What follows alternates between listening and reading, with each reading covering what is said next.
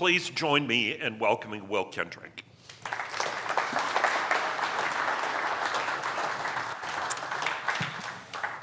Thank you for having me. Can you all hear me? Just good. Well, I see a lot of you guys dressed up. This is what you get with college at the college. Whenever they see me they're going to see me tonight in this, and they're going to be like, "What? Are you okay? Is something going on?" Because it's sweatpants and T-shirts all day, every day. That's the nice part about college ministry. But thank you guys for having me. I appreciate it. But wanted to share with you guys my story, my testimony, how God brought me to today. And so I've got some notes here on my phone, and if I look down, it's because I'm trying to stay on task. I'm a talker. I'm a storyteller, and so I can be here for about 3 hours. 30 minutes will turn into 3 hours real quick, unless I stick by my notes. But I grew up in a small town, Martinsville, Virginia. It's about 45 minutes straight north of Greensboro, North Carolina, if you don't know where that's at. Grew up in a family that loves the Lord, my mom, my dad, and my sister. My sister is 20 months older than me, and so, she was my best friend growing up. So it's super rural area. All my other friends live 15 minutes away, so my sister, taught me a lot and played with me and dressed me up in a dress one time. That was all it took for my dad picking on me, and that was the end of that. And so, but yeah, I grew up in a church that loved the Lord. We were in the church every time the doors were open, whether that be Sunday morning, Sunday night, Wednesday night, and everything in between. And so got a really good foundation of who the Lord was. But the church that I went to was a non-denominational Christian church in name. It was a Baptist church in practice. And so they really focused on God the Father, God the Son, and God the Holy Bible. We did believe in the Trinity. We believed in the Holy Spirit, absolutely. But we never spoke about what the Holy Spirit did. I just knew that he was a spirit, and that was it. And so my sophomore year of high school, my grandfather passed away. And so he was instrumental in my life. He lived about 200 yards up the road. I could see his house. And so he was never a father to my father, but he was a great-grandfather to me. And so he had COPD, and he couldn't do anything. He was at home alone all day, every day. And so as soon as I would get home from school, I would go up, and we would just sit, and he would talk about baseball. And he couldn't walk around that well because he'd get out of breath. And so my dad built a batting cage in our backyard. My dad was an airplane mechanic, and so he brought home metal scraps from the airplane. And we built a batting cage, and so my papa would drive up in the yard in his little truck. He had a 1988 Nissan, and his little bitty thing. And so he would drive up in the yard, and he would critique my swing, every swing. Like, oh, you did this, you did that. And so he's very instrumental in my life, and he passed away spring of my 10th grade year. Well, spring of my 10th grade year as well, I made varsity baseball. I was 5'1". I was little. I didn't hit puberty until I was 16, 17 years old. But I was very good fundamentally at baseball because I had to be, because I was so small. And so I made varsity and I didn't play. Tunstall. And Tunstall is in Danville, Virginia, if anybody's ever heard of Danville. And they were 99-1-1 in like the past 8 years. And so we're playing Tunstall and like we've got no shot. And so they put me on a pinch runner. It's the bottom of the ninth. We're tied 1-1. And in high school, you only play 7 innings. And so we're tied 1-1 in the ninth inning. So we're in extras. And they put me on first as a pinch runner. Well, I steal second. And then I steal third. And then I steal home, and we win the game. And it was, my coach was not very happy with me stealing home, but I saw the opportunity and I took it. And so he was happy. He was happy after that. But so after the game, this guy walks up to me and he introduces himself. Nice to meet you. Went into my thing. Well, a couple months later, got a phone call, and he said, hey, we want you to come and take a look at the school. And I was like, Coach, I appreciate it, but, my family can't afford a private school. And he was like, well, funny you should mention that. We've got an art scholarship with your name on it. And I was like, an art scholarship? I've never taken an art class in my life. And he was like, yeah, so all you have to do is be in one play, and you can do it. And I was like, okay, I've never been in a play either, only church plays, VeggieTales and all that good stuff. So I was like, okay, so, I went from the public school, where I've grown all my friends for years, to a completely different county, in this private school where everybody's an athlete, everybody's good. So their families were either well off or they were very good at athletics. And so went there, and when I went there, I thought that, I'm getting an art scholarship to go play baseball. Like I'm that good. And I got there and I wasn't that good. Everybody was that good. And so I went from being, popular, if you will, because my sister was 2 years older than me, and I hung out with all of her friends, and I was pretty decent at baseball, to being just a run-of-the-mill baseball player and a run-of-the-mill guy. And so what I did there was my first year there, my junior year, I made first team All-State. And then I started dating a girl, and we crossed some boundaries that should have never been crossed. And that was really never a temptation before. And so I was trying to figure this thing out. My sister went off to college, and my grandfather just passed away, and moving to a new school, and it was just weird. And so broke up with her, and so then my senior year, I was like, you know what? Like I'm sick and tired of just being a nobody. And so I started drinking, and I started smoking marijuana, and I started chasing women, and I started running moonshine.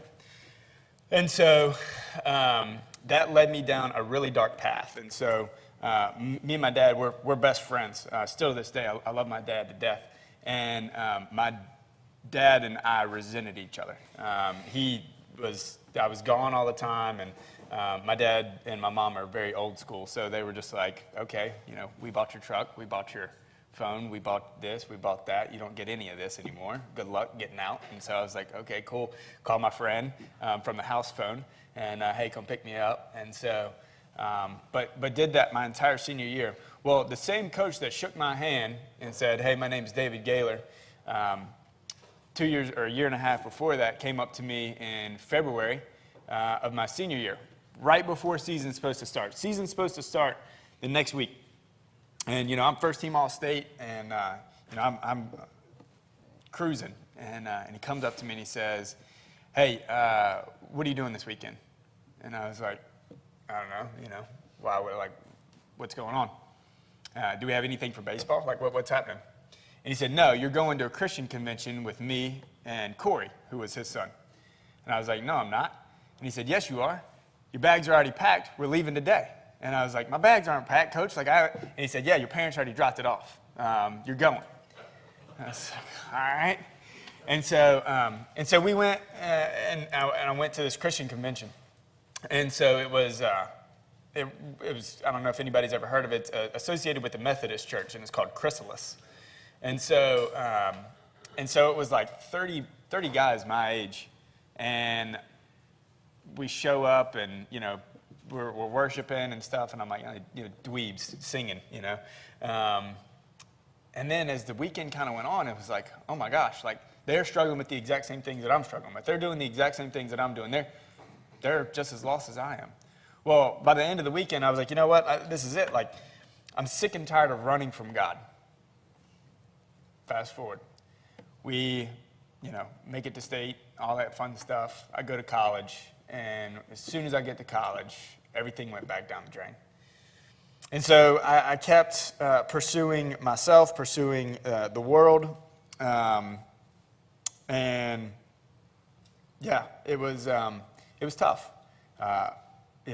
Get to college, and it was August, and then September, and then October.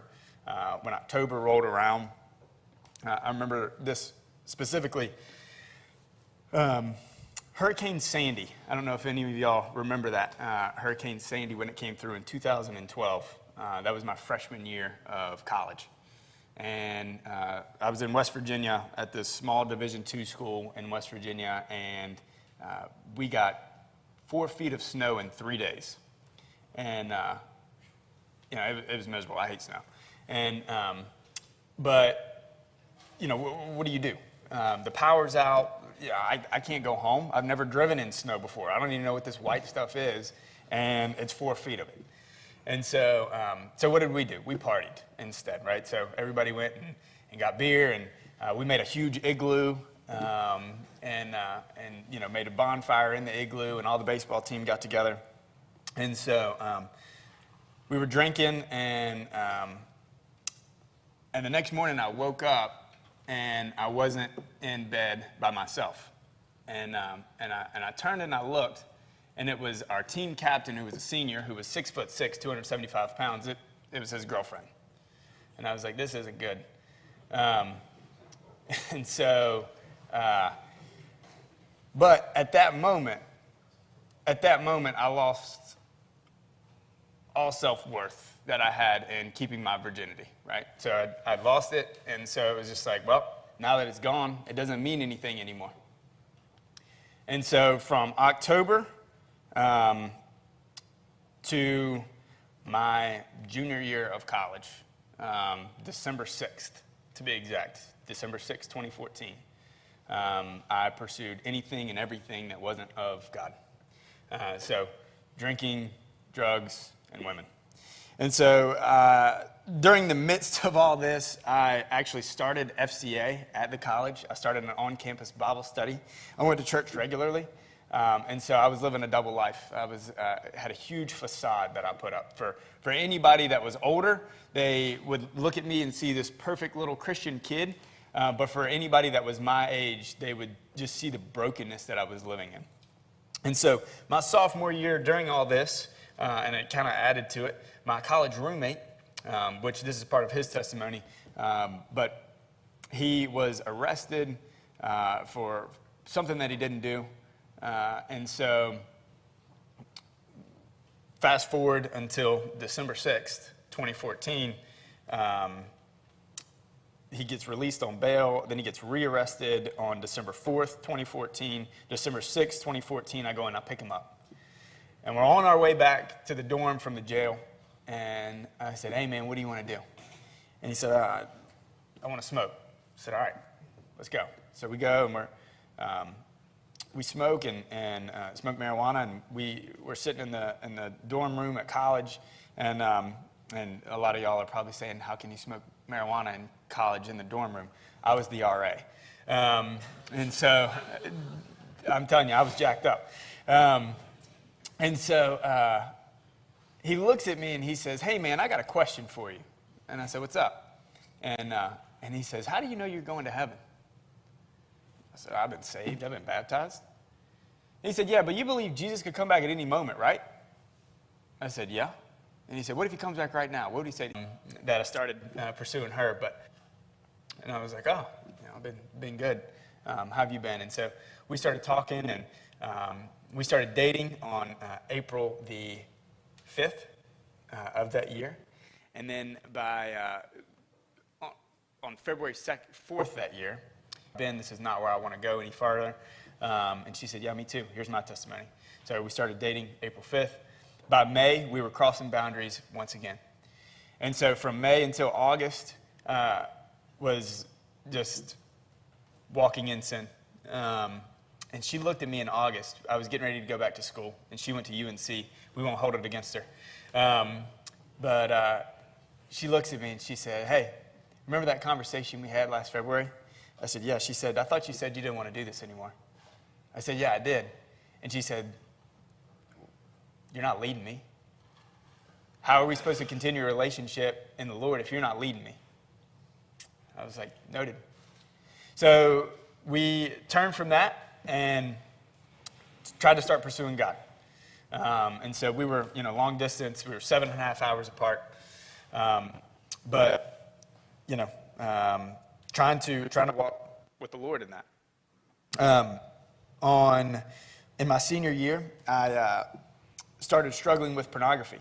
I didn't want to have sex with my wife, didn't want to lead her into sin any longer. And so I was like, well, what's a victimless sin that I can do? It's like, oh, pornography's it, right? Hurts nobody. And so I started struggling with pornography. And so then I graduated in May, got engaged on May 29th of 2016. And so then during that engagement season, she's a year younger than me. During that engagement season, I moved back in with my parents because I was supposed to be a collegiate baseball or a professional baseball player after my collegiate career, right? And so I went down to the Braves tryout a little bit later that summer, and they cut me. And so didn't know what I was going to do. And so I was like, okay, well, I'll go back to school. I'll go to my local community college, and I'll start raising my GPA so that way I can get into physical therapy school. And so I started doing that. Well, November rolls around, and I'm at a Christian concert. My mom wanted me to go to this Christian concert, and I was like, all right, I'll go with you. And we went, and it was just me and my mom, and the singer, I don't even remember which band it was. The singer says, hey, I want somebody to close your eyes. I want everybody to close their eyes right now in this room, and I want you guys to just pray. And if God's leading you down a path that you're not opening your eyes to, you're trying to walk in your own path, I pray that he would reveal his path to you. It's like, all right, close my eyes, said the prayer, and seminary pops in my head. I'm like, what? Seminary? I'm supposed to be going to physical therapy school. What is this? And so I kept fighting it, I kept battling it. Well, that was in November. Well, in December, I applied to 5 seminaries, and I applied to 15 physical therapy schools. Wouldn't you know it, I didn't get into any physical therapy schools, and I got into all 5 seminaries. And so I was like, daggone. And so I was like, yeah, that's not me. I can't do this. I'm not good enough to be a professional Christian. And so keep going. I don't know what I'm going to do. I work as a strength and conditioning coach at my old high school. I work as a personal trainer at a Planet Fitness. I am a JV baseball coach at my old high school. And I wash old women's hair at a salon and made great tips off that one. But had no clue what I was going to do with my life. Had no clue. And so Hannah, I pray that all of you guys get to meet her. She is 5'3" and scary. She's a feisty little thing. But February rolls around and she says, hey, I just want to let you know, we're supposed to get married in June. So I just want to let you know I'm not marrying a deadbeat. You got to figure out what you're going to do with your life. I was like, okay, noted. Well, guess what? I got into seminary. I'm going to seminary. She was like, seminary? Are you? Okay. Sounds good. And so my plan was, I'm going to just go to seminary and trick her into marrying me until I figure out what I'm going to do with my life, and then I'm going to get out of seminary.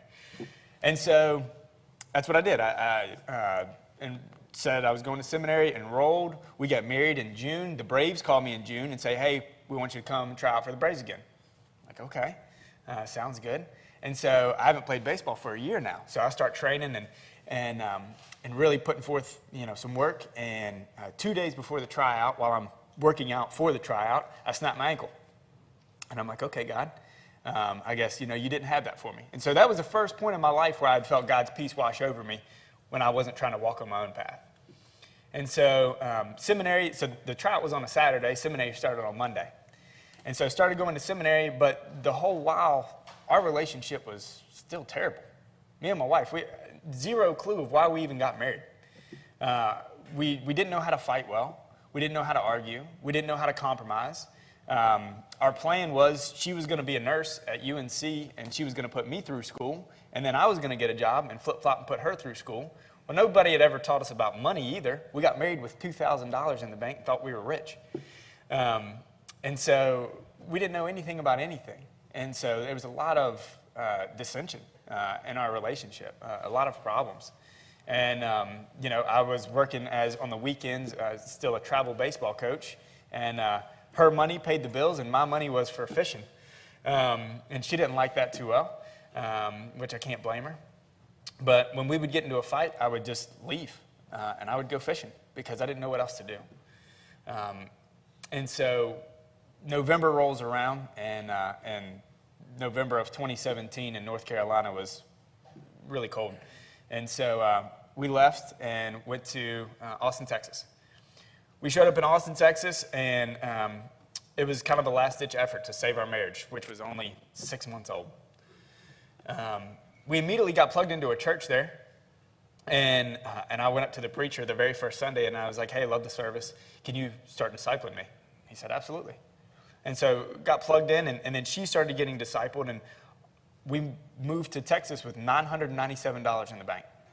And so we started focusing on Jesus, and rather than our problems or our money issues or each other, we started focusing on Jesus and only Jesus. I got a job in sales in Austin, and our lives dramatically changed.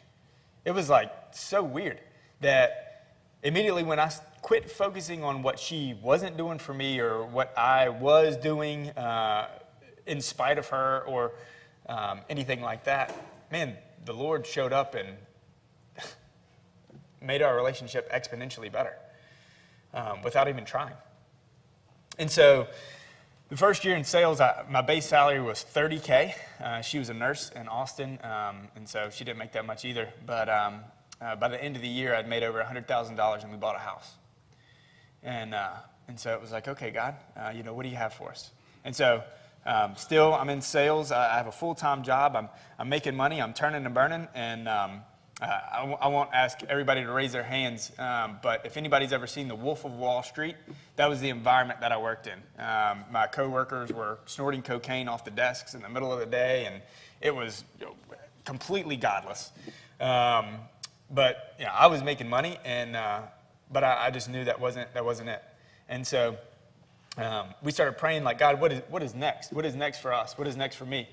And so I went up to the preacher, the same guy that was discipling me, and I said, hey, man, do y'all have any positions open? And he said, yeah. Actually, we've been praying about you. And I was like, what have you been praying about me for? And he said, we think that you're our next pastor. We want to bring you on as a church planter. And I was like, cool, well, let's pray about it. Well, around that time, FCA gave me a cold call. And I'm say, hey, we heard from a friend of a friend that you're graduating from seminary. I was like, I am? I'm finished? Forgot, I was supposed to drop out of this thing. And so they were like, are you interested in coming on staff with FCA? And I was like, well, I started it at my old school. I haven't thought about it since then. What is it? Like, what is FCA? And they said, well, it's a fundraising ministry. And I said, stop, back up. I'm not interested. You can forget that. And so 2 weeks go by, and Hannah and I are praying about it, and she said, I think you ought to call him again.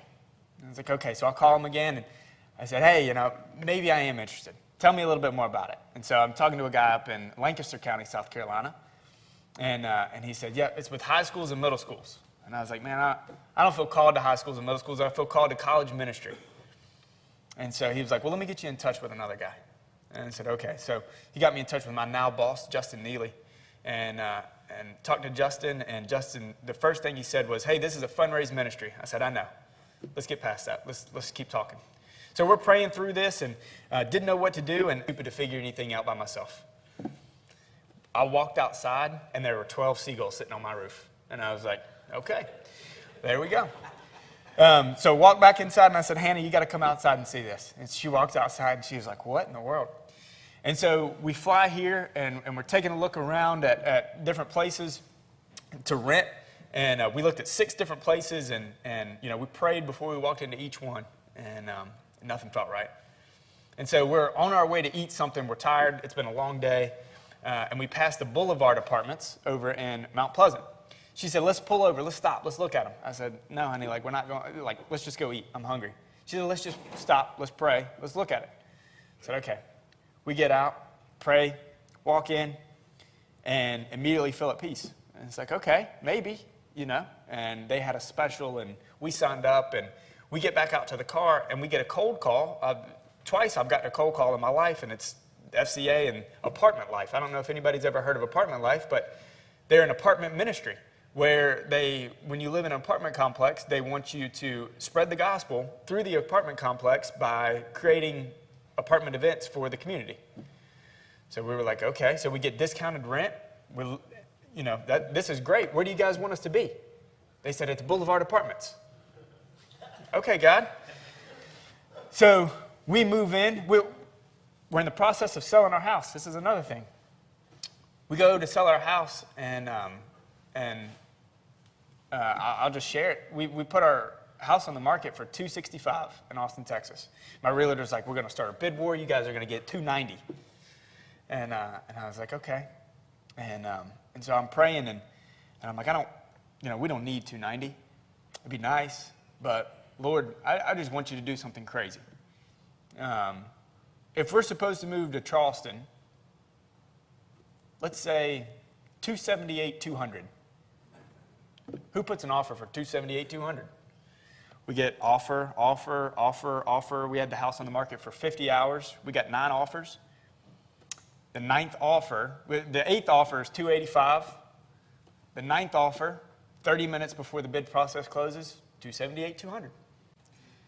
And so I'm like, okay, God. And our realtor says, hey, we're going with the $285, right? No, we're going with the $278,200. And so we moved to Charleston. And so since we moved here, man, God's just been doing just the incredibly more, just immaculate things that are insane. At the College of Charleston alone, we've had 18 baptisms in a year and a half. We've handed out over 79 Bibles. We've given out 183 small group Bible study books. Through the apartment life community, we started an apartment small group and led 3 people to the Lord through that. God has just been using me more than I could have ever asked if I would have went down my own path of physical therapy or baseball or sales or whatever else it was, because I let him move. I said, God, I'm done trying. I didn't wear a mask when COVID was a thing, and I got COVID 4 times. This last time, it got me. So my wife and I, in October this past year, we got a new apartment manager, and the apartment manager said, Ray, we're canceling your program. I said, okay. So we moved out to a carriage house on Daniel Island. A couple out there built a carriage house and said, hey, we want to use this for young people in ministry in the area. They met us 2 weeks later. We got canceled out of our apartment complex the same day. And so we moved in there, and they've been just such a huge blessing. We moved in December 1st. December 2nd, we went on a cruise, a little baby moon, if you will. Hospital. They were taking me to the doctor's appointments. The whole time my wife had to work. They were cooking for us. St. Michael's, right down the street. I just got involved with them in September. They gave me an office. They've been cooking for us, been bringing us food the entire time. And it's just like, man, God perfectly set us up for this season of our life. And so one thing that I've learned through this season is, I thought I had faith. And I can't wait to see how God keeps growing that. But my faith and my prayer life and my worship life have increased exponentially through this season. And God uses this as a wake-up call for my life. Even being in ministry, it's like I was lacking on a whole lot of ways. All I could do all day, every day was pray and worship and read the Bible. And so that's what I did. And my faith has increased exponentially. And then I've got guys like Robert Silcox who comes over and he was like, hey, man, I still want to be discipled. And I was like, cool, you're going to have to come to the house because I can't come to you. And so I've been discipling him, and he's potentially the next president of FCA next year at the College of Charleston. And so the Lord has definitely blessed me in this season. My faith has blockers for my heart. I'm on blood pressure medicine for my vessels. And so every single morning's a bad morning until my medicine kicks in. And so I woke up this morning and to a dream. And my dream, I need to take time processing it, praying through it. But in my dream, somebody, I don't know who, was praying Psalm 23 over me. Psalm 23, if you're not in the presence of my enemies, you have anointed my head with oil. my cup overflows. Surely goodness and loving kindness will follow me all the days of my life, and I will dwell in the house of the Lord forever. Amen. And so,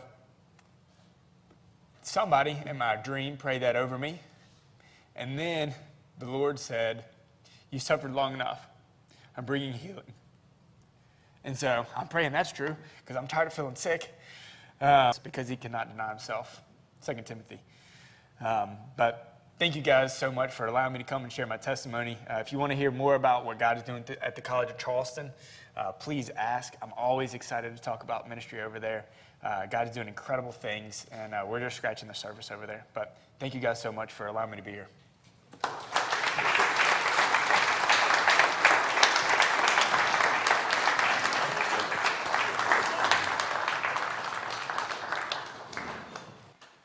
Well, thank you so much for sharing from your heart with us today. And I think as you listen to Will's story, it's just such a reminder about how our ways are not always God's ways, and that when we are available